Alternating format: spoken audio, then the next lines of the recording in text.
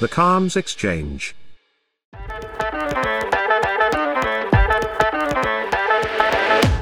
Hello and welcome to a brand new podcast series that will be your front row seat to the future of communications. I'm your host, Rajesh Nair, and you're listening to The Calms Exchange. In today's dynamic business environment, effective communication isn't just a skill. It's the heartbeat of successful organizations, the key to collaboration, and the bridge that connects people across the world.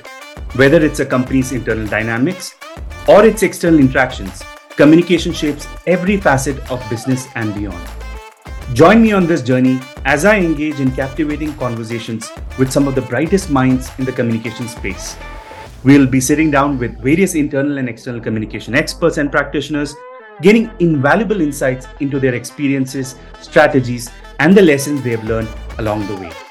From decoding the nuances of crafting compelling internal communications, exploring the power of storytelling in shaping a brand's narrative, to unraveling the secrets to fostering a culture of transparent and authentic dialogue in an organization, we will leave no stone unturned. Each episode is going to be a treasure trove of practical tips, real-world anecdotes, and forward-thinking ideas that you can immediately apply to your own professional journey. Whether you're a seasoned communication specialist, a budding PR enthusiast, or simply someone who recognizes the significance of effective communications in every facet of life, this podcast is tailor-made for you. So tune in to the Comms Exchange and join me as we embark on a journey to unravel the secrets, strategies, and stories behind modern workplace communication. My guest for this very first episode is Dr. Anisu K. Varghese, an award-winning internal communicator, change leader, author, and speaker who holds a PhD in organizational communications. With over 22 years of experience, Anisu has effectively led communications for numerous global organizations.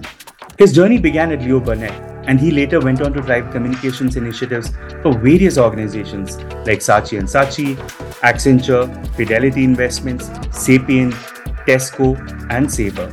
In 2006, Anisu pioneered India's first blog dedicated to internal communications called Intrascope. His work has been featured in various research journals and national and international publications. He has shared his insights at numerous international events and conferences across 4 continents.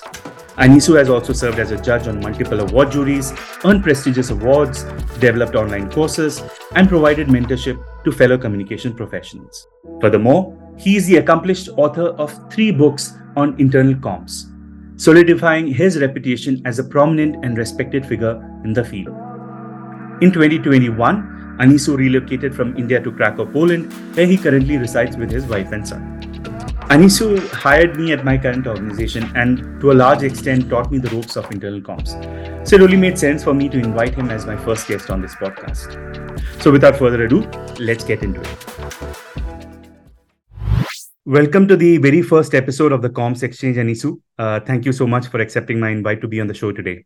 Pleasure. Thank you so much, Rajesh, for inviting me. Glad to be part of it. Great. Thanks. So I'll dive straight into it. For most parts of 2023, as we know, generative AI has been a hot topic, especially after ChatGPT sort of became an overnight sensation.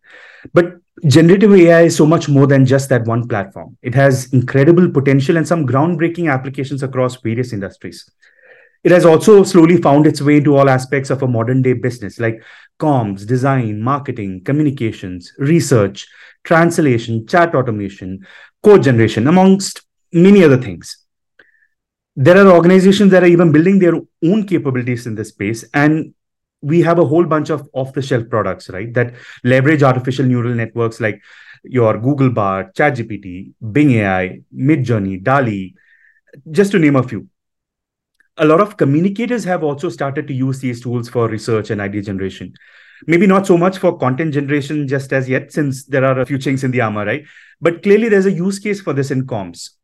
So my first question to you, Anisu, is in the long run, what role do you see generative AI technologies playing in enabling internal comms teams to craft effective communications? And the second part of the question is, how will this potentially change the way organizations communicate with diverse sets of employee groups, especially in large MNCs, where they have employees from various cultural backgrounds, functions, so on and so forth? Got it. No, I think there's a fascinating question, and I think there are multiple roles generative AI can play, especially with internal comms. So, for example, in streamlining processes, identifying gaps and potential challenges, in enhancing plans and strategies, in mapping stakeholders and potential actions, analyzing themes and trends from conversations and meetings, because there's so much of data out there, and it's not humanly possible for us to, figure things out. With these tools getting more and more integrated into systems and platforms that already exist, I think there is no running away from generative AI. It is definitely all around us, from listening to staff to understanding their grievances, and you can also see that HR has included a lot of them in terms of bots and assistants and to respond to HR queries. There's also research, according to McKinsey, one of the studies which says that almost about 75% of the value from generative AI, will use cases could deliver, the kind of results which it'll fall into broadly four areas: customer operations, marketing, sales, software engineering, and R&D. And therefore, I think there is it will impact a diverse set of employee groups, and also obviously the cultural aspects, how business function, irrespective of whether the organization is very hierarchical or not. There will be opportunities for generative AI to kind of play a role and break through the silos and break through the barriers. So I think that's how I see it. Right. And you talked about how generative AI is all around us and how there's no running away from it, right? That makes absolute sense. There's this growing concern among communicators about how generative AI technologies could potentially make their job roles redundant, right? How do you assess the situation and how would you counter such fears? Yeah, it is a possibility, and it we already see it happening in the corporate communications world. For example, content writers and designers are already seeing job redundancies, so that's already happening. Likewise, so therefore the best way for communication professionals is to stay relevant by taking the effort to understand the changes happening around us, appreciating and acknowledging what will impact their roles, and then investing in growing and growing up the value chain. Because if you keep doing the repetitive mundane work, then that kind of work will soon be used by taken over by AI. So it means that you need to kind of become experts, not just at the role that you play, but also to be an expert in using generative AI, experimenting with the tools, sharing best practices, creating knowledge assets, which will reduce time, effort, and investment. So in the long term, the organization, the function, all of them can benefit from AI, and you are then seen as an expert who can leverage these tools for the best optimal outcomes for the organization. I completely agree with you when you say that comms professionals need to adapt and learn how to use generative AI to their advantage rather than being in denial about it. But just to look at the other side of it, the question is how much is too much? It's very possible that overtly relying on such tools could prevent these comms professionals from developing and honing basic communication skills. So, with that in mind, how do you think comms teams should strike a balance when it comes to leveraging generative AI for improving efficiency and accuracy, while also managing to maintain that human touch at the same time? Right. No, you make a valid point, because even in universities, they have been begun to teach using AI, and using and also helping participants understand that generative AI is going to be part of their work culture and work tools. So using generative AI doesn't really mean copying and pasting the content that it throws out as output, because that obviously means then there is no difference between what a human does and what a machine does. It still means that the communicator needs to ensure the tone of voice, bring in inclusive language and elements that retains the culture and values of the organization. So that's crucial. I mean, that's fundamentally what the communicator is expected to do, irrespective of what tools they use. After a while, despite the best prompts provided, the AI tools will all begin to sound similar, and readers will soon begin to figure out what is written by a thoughtful communicator and what is written by machine. So I think sooner or later people will get caught out, and there are, of course, even tools now we can figure out which is machine written and which is written by humans. So the human touch comes only when the context is understood, when the values are instilled, and when content is personalized. So these are the three key factors. Just to repeat again: context is important. The values or in terms of how the organization's written communication, verbal communication is done, and when the content is really personalized. So that's really what will stand out. Right. Context, values, and content. I couldn't agree more.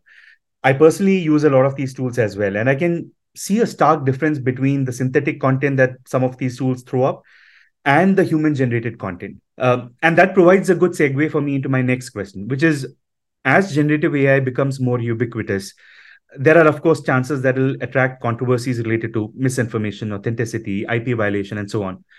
And like you mentioned, a lot of such cases are already coming to the fore in organizations, colleges, right?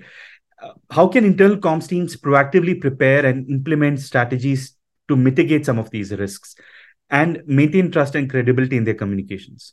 Yeah, I think the best way is to just step back and think of some of the recent episodes we've had or experiences we had, even starting with COVID-19. So just like during the pandemic, the news had to be verified, and there was a need to put a label on the content generated by AI, so people can really make the best decision. So that's how I foresee the future of using these tools will become. Trust and credibility has already eroded even before AI had come into fore. But so that there's going to be a lot more pressure and impetus on internal communication teams to step up and lead in this space rather than just use these tools as a crutch. The role of the internal communications team is to be seen as an educator, an advocate, an influencer, and not as an also ran catching up on trends sweeping this domain. So there is obviously a onus on the communicator and the organization and the function to ensure that the professional is thinking broadly about how to use these tools in the best possible way rather than just getting sucked into the numerous trends that are shaping our future.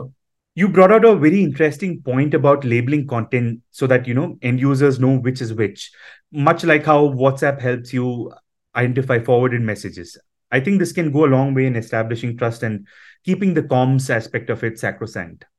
Right. Before I, sort of ask you my last question, congratulations on your new book, Inclusive Internal Communications, Anisu. Could you Thank you. share some of the reactions that you have received so far from your readers, peers, colleagues? Also, is there another book in the works? Well, thanks, Ragesh, for the wishes. Yes, inclusive internal comms has been well received, and again, just to provide context, inclusive internal communications is an approach and a framework to amplify the impact of the function by tapping into the collective potential of staff as communication partners of change.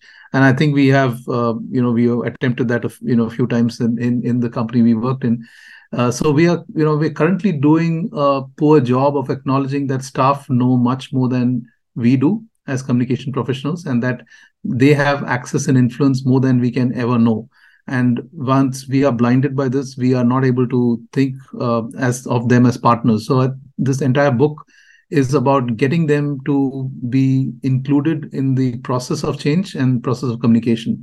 So they are stakeholders and partners in the journey, and even though we may have learned the ropes along the way, or we may have the degrees to call out that we are communication professionals, but nevertheless, every employee is a communicator. Every human being is expected to communicate in the right way, and therefore our role is to really listen, involve, and engage them on internal communications and help them become stronger in that space. And so how can we really make them more effective and relevant? That's really the crux of this book. So the book offers practical insights, templates, and resources for internal communication professionals, as well as managers and leaders. And it covers a wide range of topics, from employee advocacy to change to leadership communication. And I've received feedback from readers that the messages resonate and they're able to use it in their workplace. In fact, recently I did speak at a conference called Simply IC in London, and did a follow-up webinar to unpack and amplify this concept. So there are a couple of other book themes that I'm dabbling with, and I'll come back soon on what that will cover. That's fantastic to hear. And I liked how you talked about the fact that communications cannot take a one direction approach, right? And neither can it be done in isolation. Organizations need to partner with employees to ensure communication effectiveness. I mean, that's so true. And that sort of brings me to my last question, right? Which is again into parts. First part is, what would be your advice to comms practitioners who are considering incorporating generative AI into their comms strategy? Second part is there some sort of a hack that they can use to determine which strategies to adopt both in the short run and in the long term? Right. Yeah, I think it's a fantastic question again. So generative AI is very core to driving change. So I think it's important that we obviously embrace it as much as we can. It's core to driving efficiencies at the workplace, enhancing the internal communications function and the role that we play. And it's really here to stay. So embracing it is really crucial. Rather than fear the consequences, we need to realize the benefits far outweigh the risks. So that's how I see it. We need to also put in place checks and balances, so to ensure that professionals continue to leverage the strengths and not just use AI as a crutch. So that's how I would put it. And to me, the key factors, there are 6 of them which I can kind of recount. So one is company culture and the risk appetite. That's very crucial to make sure that it's implemented well. If the culture is closed and not the environment is not open to trying something out, then AI will definitely not work. The second is the investment in learning and development. So not just the organization, but even the function leaders need to take the onus to upgrade themselves and upskill themselves. Then there is the governance and policies which need to be put in place. The fourth point would be the team's maturity to experiment. So while the organization experiments, the team should also dabble with all the tools and see what works, what doesn't. And there will be mistakes, there will be failures, but you got to just learn as we go along. The fifth point would be about measuring the progress and success. So it's important to understand what's working and how it's working, and then share that with the broader community. And the last is keep your eyes open and scan the environment for newer approaches. So I think all these 6 factors and approaches would definitely help in making it more suitable for implementation. Rather than fear it, we must embrace it, and we shouldn't use it as a crutch. That's some great advice. But I'm afraid that's all we have time for on today's episode. Thank you so much for this insightful conversation, Anisu. There were a lot of good takeaways in there for folks like me. And it was such a pleasure talking to you after all this while. I look forward to engaging with you sometime again soon. Thank you so much, Rakesh, and all the best for the start of your podcast series. And I'm sure it'll do well. And you are obviously a fantastic professional yourself, and so I wish you all the best. Thank you so much, Anisu. Bye. If you like the show, make sure to subscribe to this podcast so that you don't miss any future episodes. And stay tuned for more such engaging conversations. This is Rakesh Nair signing off. See you next time.